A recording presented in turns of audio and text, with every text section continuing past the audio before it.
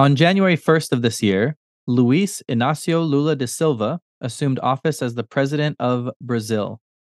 Most people just know him mononymously, big word there for you, as Lula. Oh, so he's like Cher or Madonna. Is he a pop star too? Basically, he's like the Prince of Brazil. Oh, Prince, that's a good one. And what's interesting here is that this isn't the first time he served as president of Brazil. He was also president from 2003 to 2010. Well, sounds like he must have been doing a good job if he served, left office, and then came back again. People must like him. Yeah, 12 years later, during his first two terms in office, he undertook some pretty radical reforms that led to growth in GDP, a reduction in public debt, reduction in inflation, and he helped 20 million Brazilians escape poverty. Inequality, illiteracy, unemployment, infant mortality, and child labor rates all fell significantly, while the minimum wage and average income increased. And access to school, university, and healthcare were expanded. So Lula, Prince Lula, we'll call him Prince Lula, was considered one of the most popular politicians in the history of Brazil and realistically one of the most popular in the world while he was president. Well, I'm totally not surprised why they reelected him. I like his track record quite a bit. Could he potentially run in the United States at some point? I think we could use that. Well, the interesting thing here is that he almost wasn't allowed to run again. And why is that? Well, because I'll tell you, in 2018, he was convicted of money laundering and corruption and spent almost 2 years in jail. Okay, what? Yep. And away we go. Extra, extra, read all about it. Podcast tackles controversies that define your world. Listen to Indubitably now. Extra, extra, read all about it.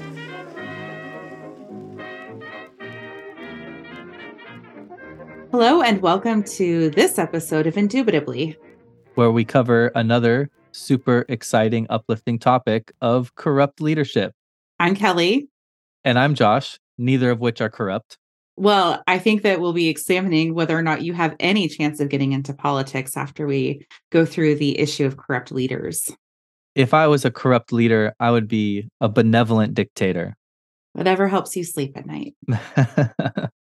The problem with most corrupt leaders is that they just burn the country around them. Dictators, military juntas, oligarchs, kleptocracies, another big word for you there. Economies crash, people starve, minorities are oppressed, rights are trampled. It's just bad all around. But some are actually really good at their job, and that certainly seems to be the case with Lula in Brazil. That is, assuming you measure good at his job by the results he produces for his country and ignore whatever shenanigans he might be partaking in on the side to line his own pocket. Right. Those 2 years that Lula served in prison were only part of a larger 9.5-year sentence. The only reason that he was allowed to run for president again is that Brazil's Supreme Federal Court annulled the convictions against him. That's true, but it's also probably worth noting that the annulment's justification was not that the charges were false, but that the court who tried him didn't have proper jurisdiction. I think it's pretty widely accepted that the charges were true. It looks like we're dealing with two competing facts when it comes to Lula, that he was definitely a good and competent leader, but he also abused his position and got rich through his presidency. So how do we balance those things? Which is more important? I think that brings us to the core question of today's episode. And that would be, I suppose, if you had to choose between a competent, corrupt leader or a clean, incompetent one, which would you choose, right? Does corruption matter if a leader makes their country better? There are a couple of different ways to answer that question, depending on your own personal ethics and interests. Perhaps you're the sort of person who says, I don't really care what other people do that harms other people. I just want what's best for me. And so corruption maybe doesn't matter as much to you. Well, certainly if corruption is harming other people, it's a bad thing, but is it possible to line your own pockets and at the same time also improve the conditions for everyone around you? And if you can do corruption in that way, are you a legitimate leader? Are you a desirable leader? They say you can't have your cake and eat it too, but maybe you can. Perhaps the money that is being garnered through the corrupt measures would have otherwise gone to like corporations, and I'm okay with them being hurt.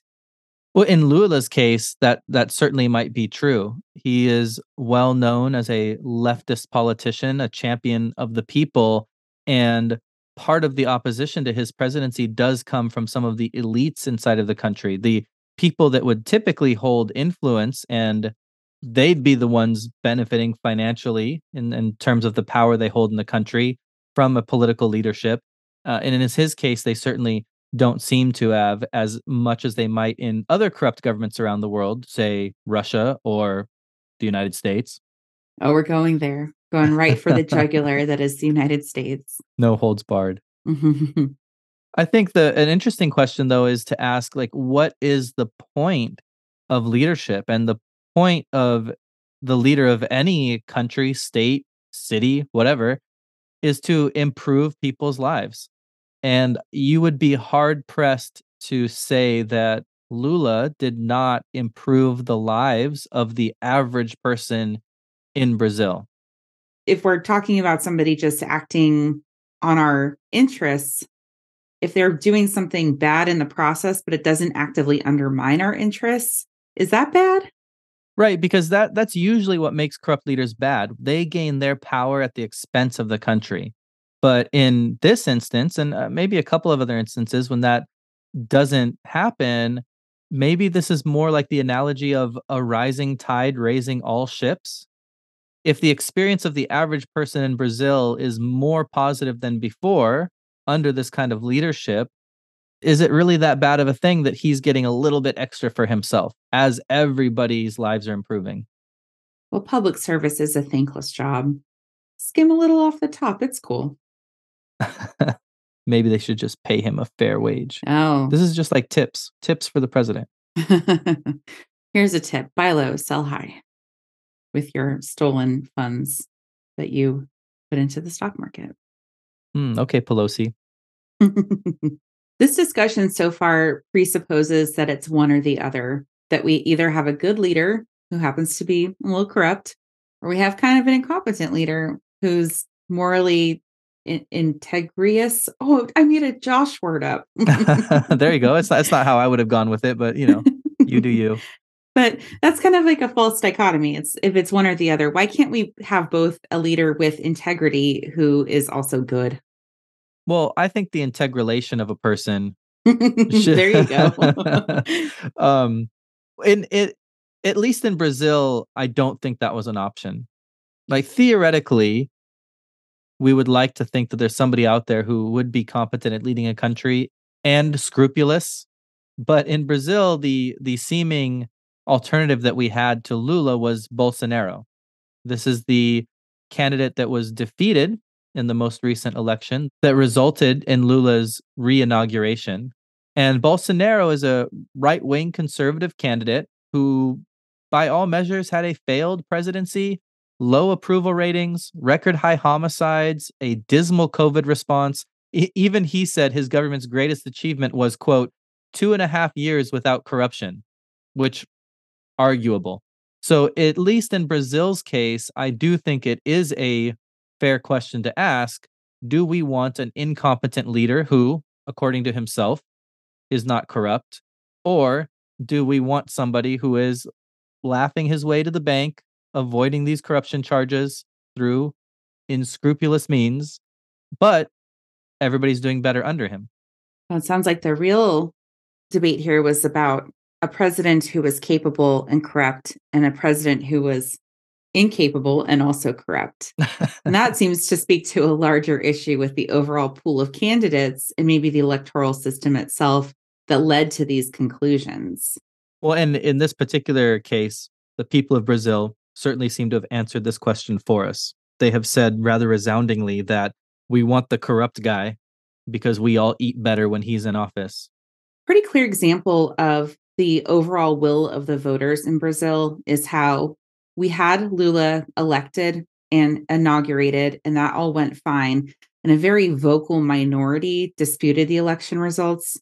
And instead of taking it through legal means like court appeals or mounting some sort of a legal challenge in that regard, instead decided to storm the Capitol, which we've seen happen before. It doesn't really speak to legitimacy of the movement or overall will of the people when you've got a few people like throwing chairs through plate glass windows. Hey, like I said, Brazil's not the only country with corruption. It just kind of is the exception that proves the rule, right? That maybe Lula was definitely the choice of the majority of the people who had a real vested interest in the outcome of the presidential election.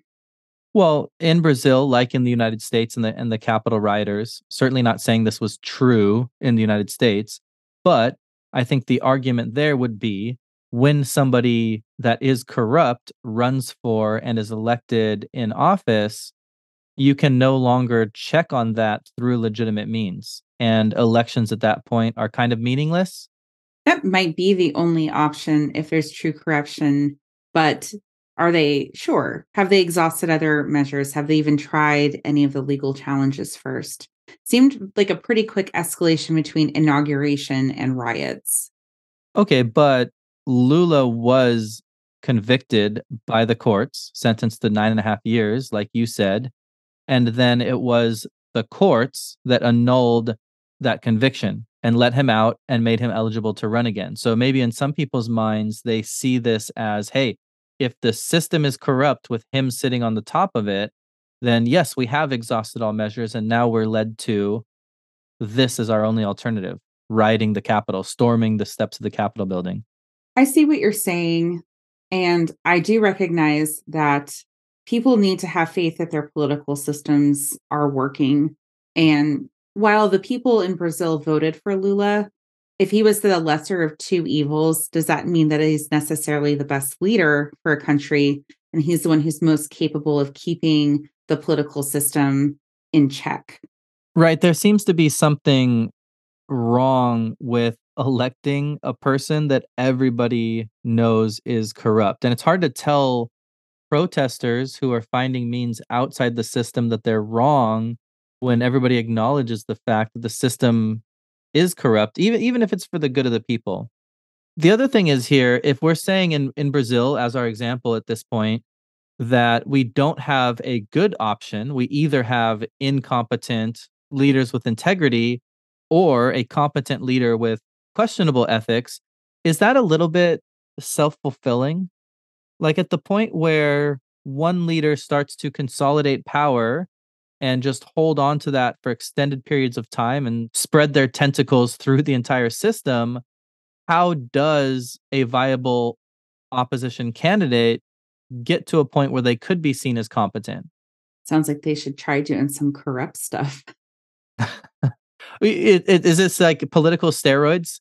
At the point where you're corrupt and you maintain power, the only way that anybody can compete with you is for them to be corrupt also. And so you guarantee that this system is just going to crumble. We hear that refrain even in countries whose democracies we think are largely okay. Now, I know we both have our qualms about the United States government, but even in a lot of European countries that we think have a little bit more of a lock on doing things legally and ethically, people recognize that in order to get anywhere, you have to play the game. The game could be something as simple as like schmoozing with people you'd rather not talk to, or it could be engaging in corruption. And if that's the case, let's be real. We're starting off this episode talking about Lula, but we're going to be talking about other people later on, Putin, for example. And the vast majority of corrupt leaders are not rising tides that raise all ships. The vast majority of corrupt leaders line their own pockets at the expense of the populace. And so even if you can justify your own candidacy or your own presidency as a, hey, yeah, I made a little bit extra money, but look, everybody's better off because of it. If then you pave the road for 50 years of the next person to come in and ruin people's lives, can you really justify your actions? It seems like unless you have a really strong legal check and a population who's willing to go along with it and help enforce it, that corruption is going to happen because it's the easiest way to get things done. Seems like an inevitability. Do you think there's a distinction though? So in Lula's case, there wasn't much criticism of corruption in terms of maybe manipulating ballots or manipulating the election, besides potentially the Supreme Court decision. But as far as the election itself, it seemed to be pretty legitimate. The complaints with Lula were, what did he do with money when he was already in office? Is there a difference there when we say corruption, if the corruption has to do with the democracy and election versus if the corruption has to do with finances? Is one okay and the other one not? If it's happening in a specific context, if it had to do with money that pertains specifically to the election, it probably would seem worse, more nefarious. But if the election itself was representative, was not given undue influence from outside leaders or foreign nationals or what have you, and people are genuinely making a choice that is not guided by nefarious tentacles, then they have the right to say, I don't really care as much about the money thing, or make that judgment themselves as an individual voter with a clear conscience and all the information in front of them. So if the will of the people legitimately puts a corrupt individual into office, we're okay with it? Depends on how much we want to trust voters to make good decisions for themselves and their communities. So here's a question though. Let's say the people vote for someone. They think, all right, maybe this person has a little bit of a sordid past, but we think that they're going to improve things overall. So we're going to give them a chance at getting into office. If that person is corrupt, once they're in office, what do you do if they don't improve the lives of everybody around them? I think that corruption and deceit go hand in hand. Of course, these people are going to say that we're going to do a wonderful job for the country as a whole. What kind of power do you have, though, to remove them if that turns out not to be the truth? There are a lot of different political mechanisms to penalize leaders who don't do what they're supposed to. There are a lot of normal means like voting them out of office at the next possible election. You can't afford to wait that long because they're so egregiously terrible. Most governments have some sort of impeachment process built into their constitutions or guiding legal documents, or you can assassinate them. Which we did an episode on a guy that we're about to talk about. So Bolsonaro was voted out. People in Brazil were able to democratically elect their leader. But some of these corrupt leaders, like, let's say, Ferdinand Marcos in the Philippines, took a literal revolution to get out of office. Or Vladimir Putin, I think it's safe to say he's a bit of a corrupt leader. Besides assassination, how would you get Vladimir Putin out of office? Well, we've been waiting for natural means to kick in for a while, but he's got kind of that demon look to him that says that he might be immortal. So I don't know. He's got his claws in. Him and Rasputin. Hey, that's another notable Russian who couldn't die. And here's the thing, a lot of times these leaders, they start off legitimately. They take their 8 years or whatever their constitution says to gain power. And then when they're about to lose it, that's when they start to leverage all of the mechanisms that they've put into place to ensure that they can remain on after the fact. And certainly that's the case with Putin. And if they control the system, what are you supposed to do about it? They rig the elections, they own the courts. This is where a question about what people actually want comes back up into this discourse about corruption. If we knowingly and freely elect a corrupt leader and democracy is functioning correctly, then it is like a legitimate choice. With Putin in particular, and a lot of other leaders who have been voted in by the people, but not really, it's not actually a true exercise of democracy. And when they are both currently corrupt and utilize corruption in order to get into this place of power where they can further their corruption, there is very little that can be done to take them out of it. I don't know, full revolution sounds like a pretty good idea. So maybe then the answer is, even in a case, we made a distinction earlier about like, what if it's just a little bit of corruption, or what if it's just physical corruption and you're not tampering with democracy as a whole? Maybe the answer is to stamp out corruption at any level as soon as it happens, make that person ineligible to run for office, to ensure that they never gain enough power to where we're literally having to talk revolution as the only possible way of getting them out of office.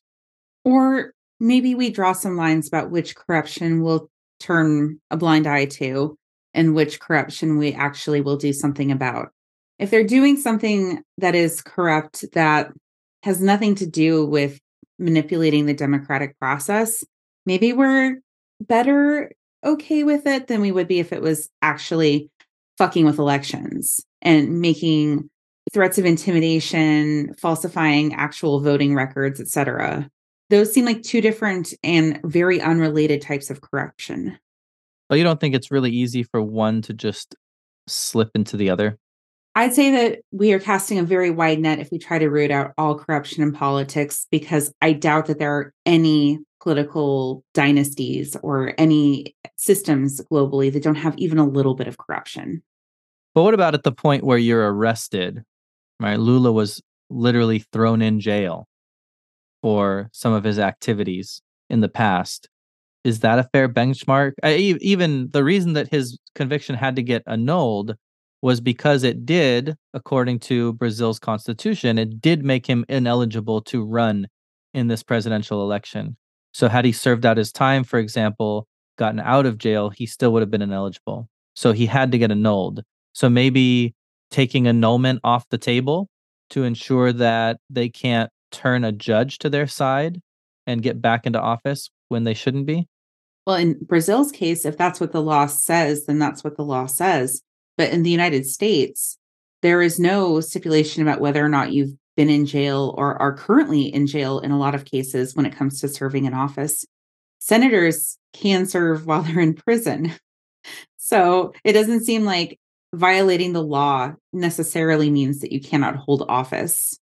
That seems a little bit nuts at first glance, but there's also some examples where we might have a reason to want somebody in prison to be in office. I think our best example here would be South Africa and Nelson Mandela, who served 27 years in prison for the crimes, quote, of treason, incitement, and violent conspiracy.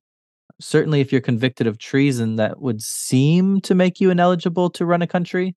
Well, if we're talking corruption, then we can also assume that a country which permits political corruption might also have some corruption in their judicial system, which means that certain people are given a lack of due process. And, I don't think anybody's out here arguing that Nelson Mandela deserved to be in jail. Nelson Mandela, actually, let's see how well Kelly knows this podcast, has one distinction that not very many people in the world have. What is that distinction? You're going to have to be more specific.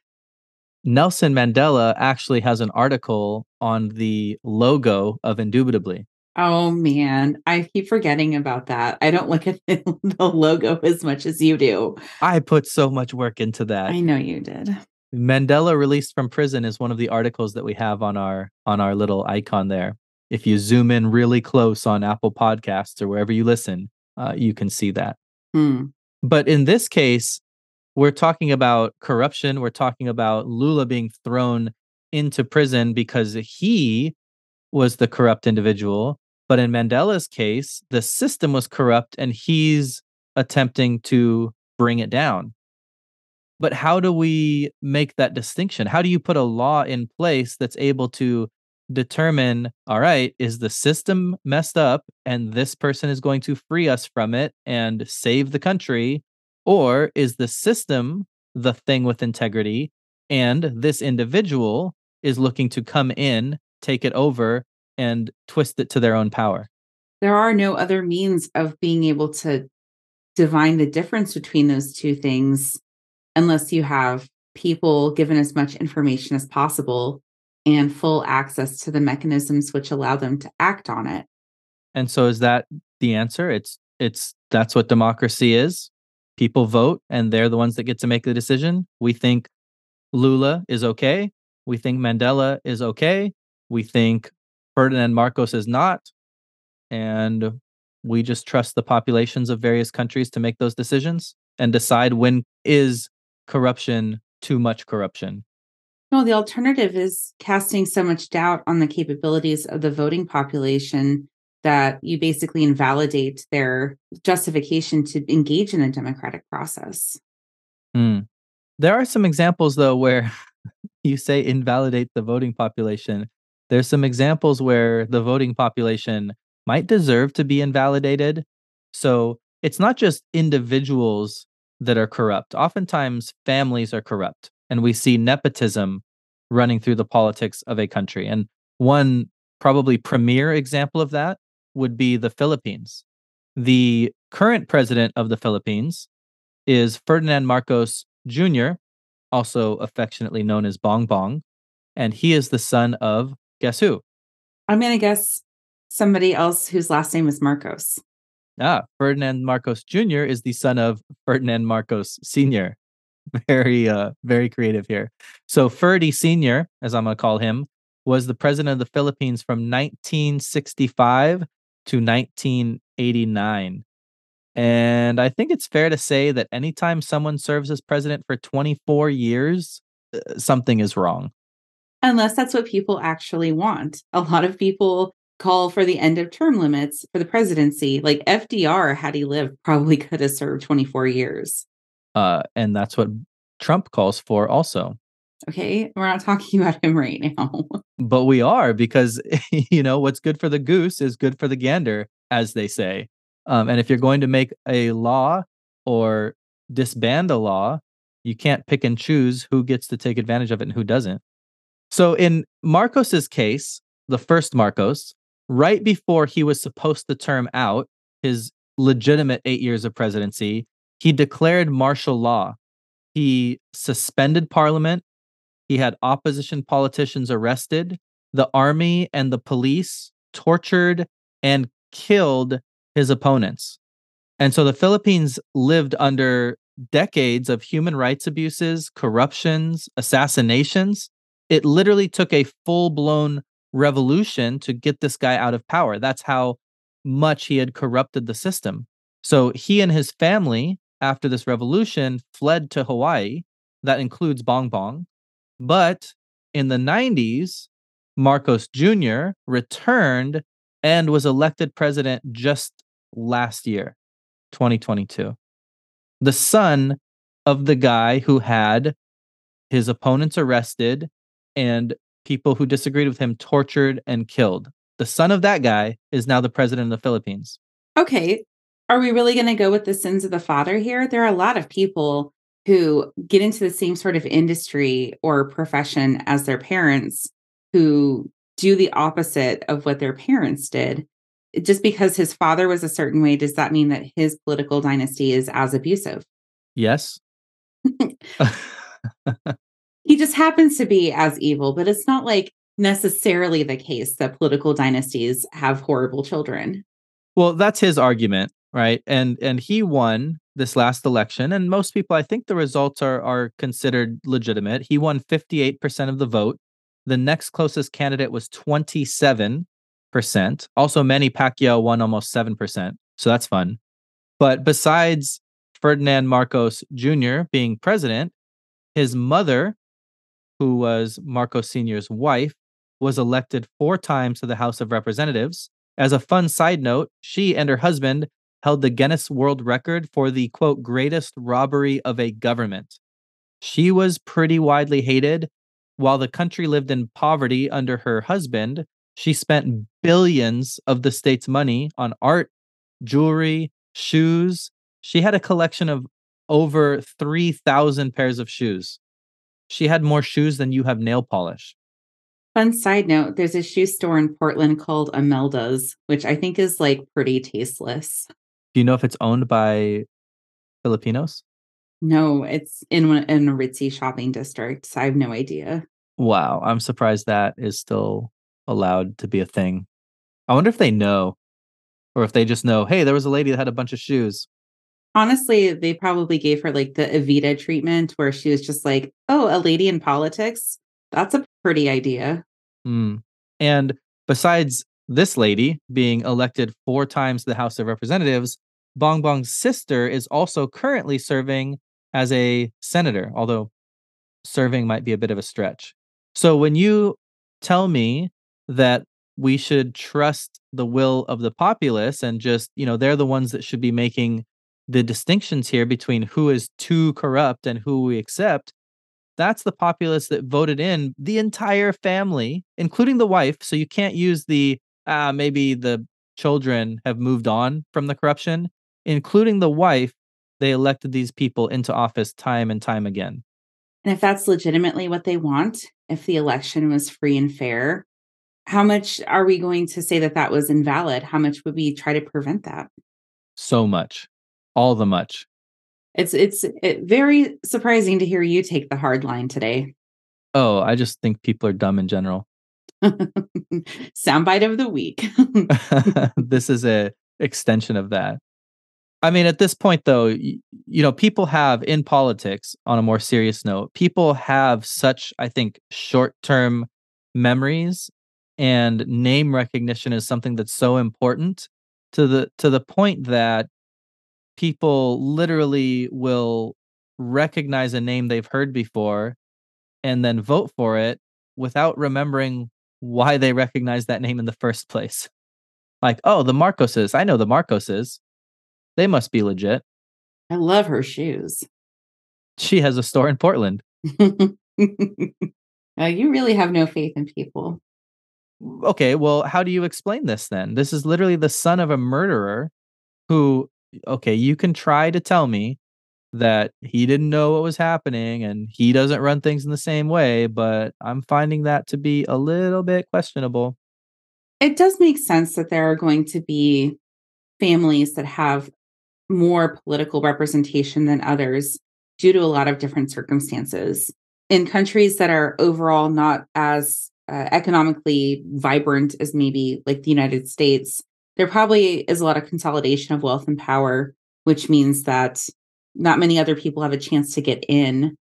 But even in the United States, there's political dynasties too. Like the Kennedys are a good example of that. And we've got multiple father, son, father, grandson, father, cousin, uncle presidencies. It happens everywhere. Right. I think the Bushes are probably the best example of that. 2 presidents, a governorship, etc., all within one family. Do you think this is a shady way of getting around term limits, for example? You're so cynical that you think that they're basically the same people just because they're related. Well, in Marcos's case, it's not like he was a 12-year-old kid and his dad was doing all of this. When they were sent out of the country, literally driven out by revolution, he was like 35 years old. He was an adult. He knew what was happening. And then he comes back 20 years later, starts running for office again. He found Jesus in Hawaii. Is that is that the claim? I don't know. I think that there's plenty of evidence that there are people who can engage in politics like other people in their family and don't necessarily fall into the same traps or have the same sort of outcomes. I disagree that it is inherently a problem if a politician is related to another politician. Right, but then you have horrible examples of people that should just never be allowed in politics, like the most corrupt person, Hillary. Don't go there. I figured you'd like that one. Are you going to do a but her emails today? Did you know that she ate children in a pizza shop? That's not even the exact rumor that came out, but okay. What was the rumor? But there was, no, I'm not going to repeat it because you're going to take it out of context and put it on there like I'm like espousing it. The point is, that's the argument against nepotism, pizza shops and corruption and children being eaten. You have a couple of examples here that speak to coincidentally people within the same family being kind of maybe not great. But I still am unsure that that's a widespread problem. And I think that around the world, there are plenty of families in politics that don't have these same egregious issues. But plenty that do. We talked about the Marcoses. We could also go to Cuba and talk about the Castros, where if we have an issue with Ferdinand Marcos being in office for 24 years, Fidel Castro was the prime minister of Cuba from 1959 to 1976. Right? So that's almost 20 years. But then guess what happened? He found Jesus in Hawaii. After he finished being prime minister in 1976, then he decided to become president. And he was president from 1976 to 2008. His reign lasted almost 50 years. And then when he left office, we still weren't even done, because then he passed the office over to his brother Raul until 2021. So we're talking over 60 years of the same family running a country. Which is not unique to countries that engage in democratic practices. There are plenty of monarchies that have a similar situation emerge. Well, luckily, in our episode where we debated whether or not we should abolish the monarchy, I won. And so that's not a problem anymore. Okay. So I think the question we have to ask here that we're getting to is, if the only way that we have to decide when corruption is okay or not okay is the will of the people, that begs the question, should democracy have limitations? Or whoever wins the most votes wins? Like, should there be certain people that are disqualified from running? Whether it is you get arrested, automatic disqualification, your family held office, maybe you're disqualified, term limits are a type of disqualification, etc. This is a discussion that goes outside of corruption altogether, because there are limits that are placed on the democratic process in multiple different ways. The agreement to participate in a two-party system, like in the United States, means that there are fewer people from other political points of view who get to participate altogether, and thus don't get an opportunity to be voted on.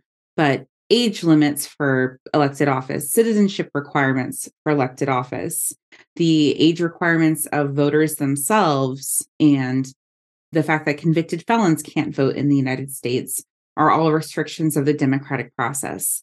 So if we accept that those are appropriate, and in some cases they probably are, then we could probably also say that corruption would be a disqualifying factor towards running for office as well.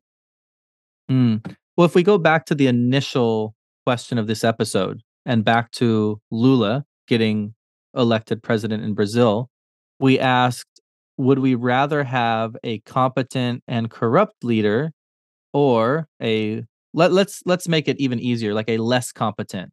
We don't even have to say that they're going to do a horrible job, but just a less competent leader that has integrity.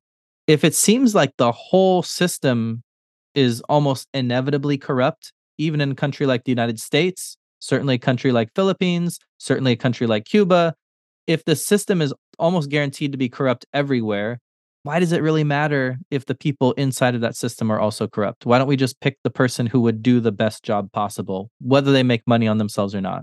It does seem like the easier option, to not have to grapple with all these questions and just go like, okay, you know what you're doing. Please go govern. I don't care anymore. But I want to take it back a little bit to some of the limitations on democracy that we've been talking about, because some of the limits make it so that people can more easily get in power and stay in power, like gerrymandering or perhaps, corruption. But there are also things that impede the democratic process a little bit in a way that ensures that people cannot necessarily become entrenched forever. You're very concerned about that.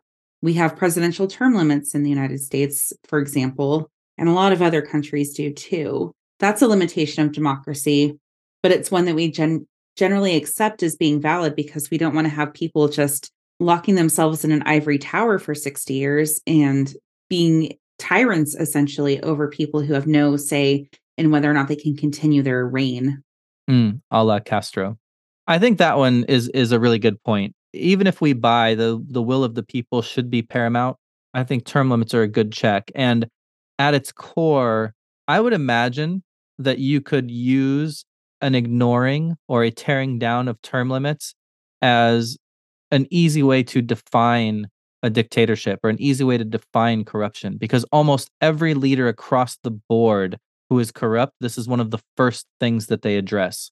Whether it's Marcos through martial law, whether it's politicians like Castro or Putin that use creative ways of jumping back and forth between prime minister and president to get around term limits, whether it's recently in China, presidential term limits were removed, which allow Xi Jinping to basically remain in power forever. This is a recurring theme within corrupt leaders, the removal of term limits. So term limits seem like a pretty good tool to fight against corruption in an effective and fair way.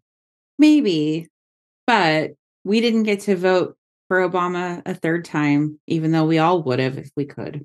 Michelle could have ran. Again, she's not her husband. So I know that you're claiming the political dynasties are just more of the same. I feel like she would actually be quite different. So, okay, there's some restrictions on who's allowed to run, how long are they allowed to hold office, the manner in which democracy and voting is conducted, etc.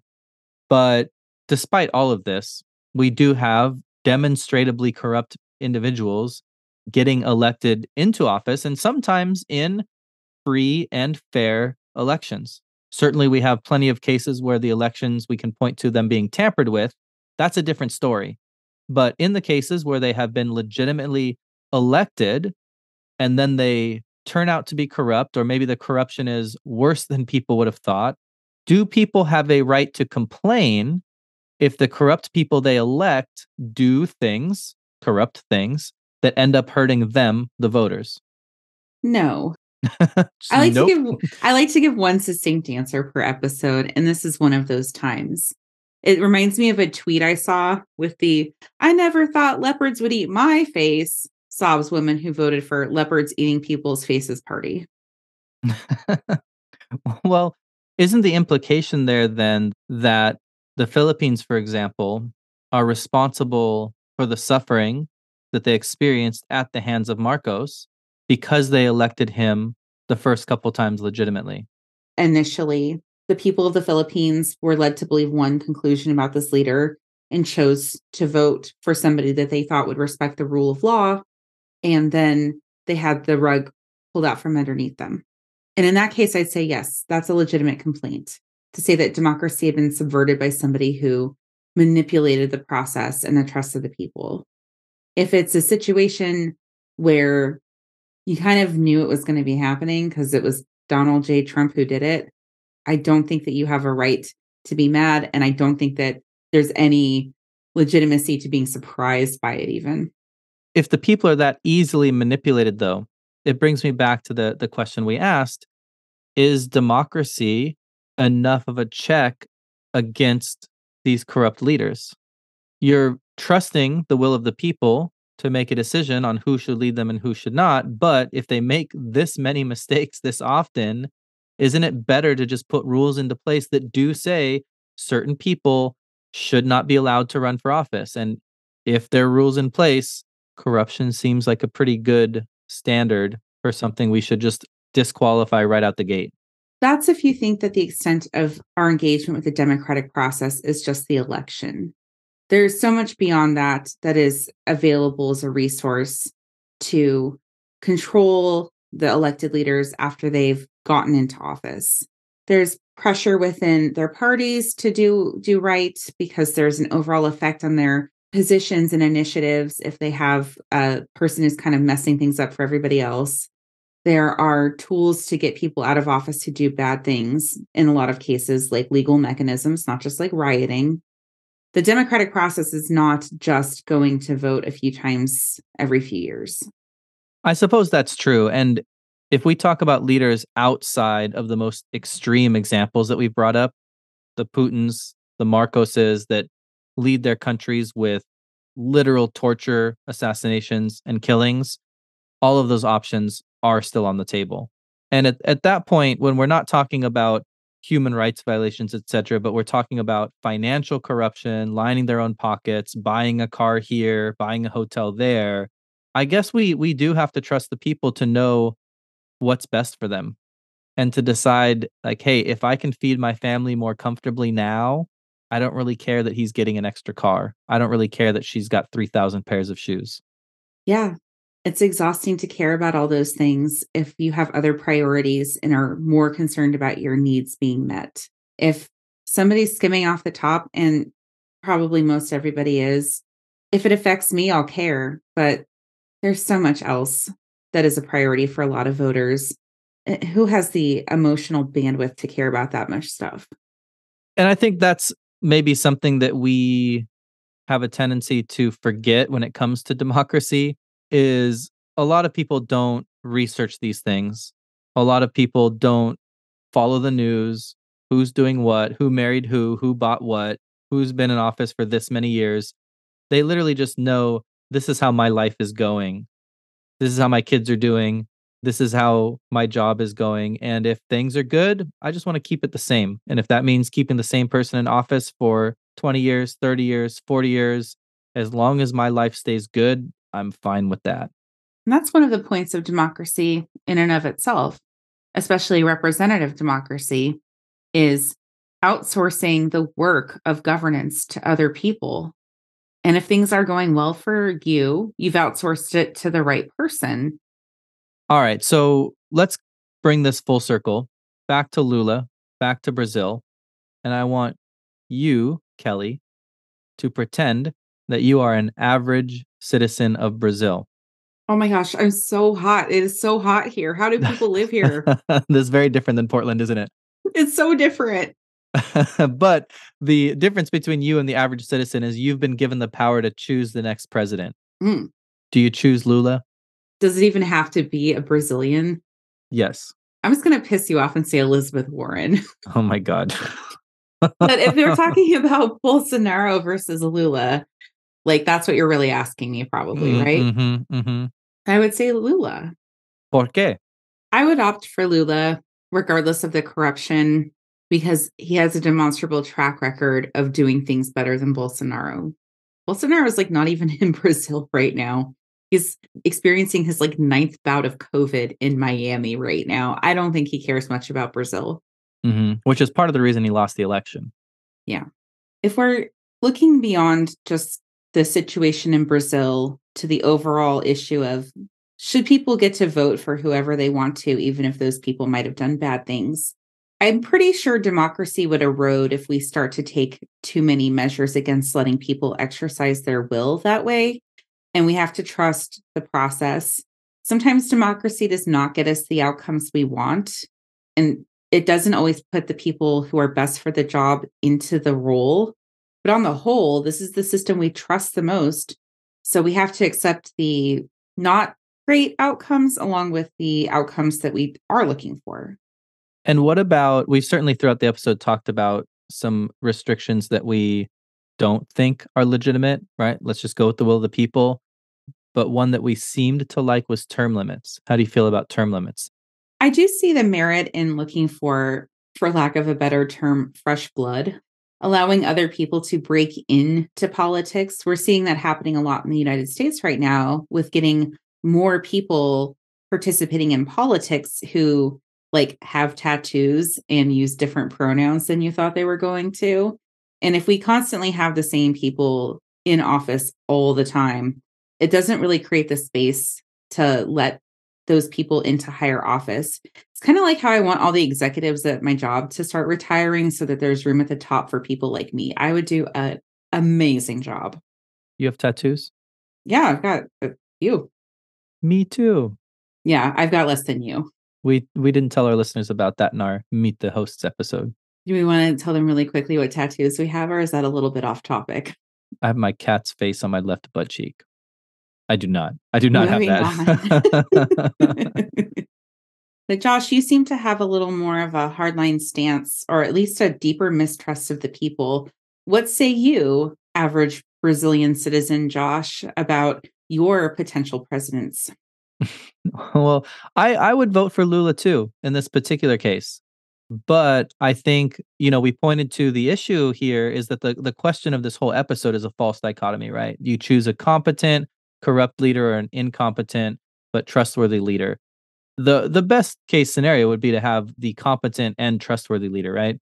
And I think that allowing for people to gain power through corrupt means, and especially allowing people to ignore term limits, almost guarantees that this false dichotomy becomes a real dichotomy.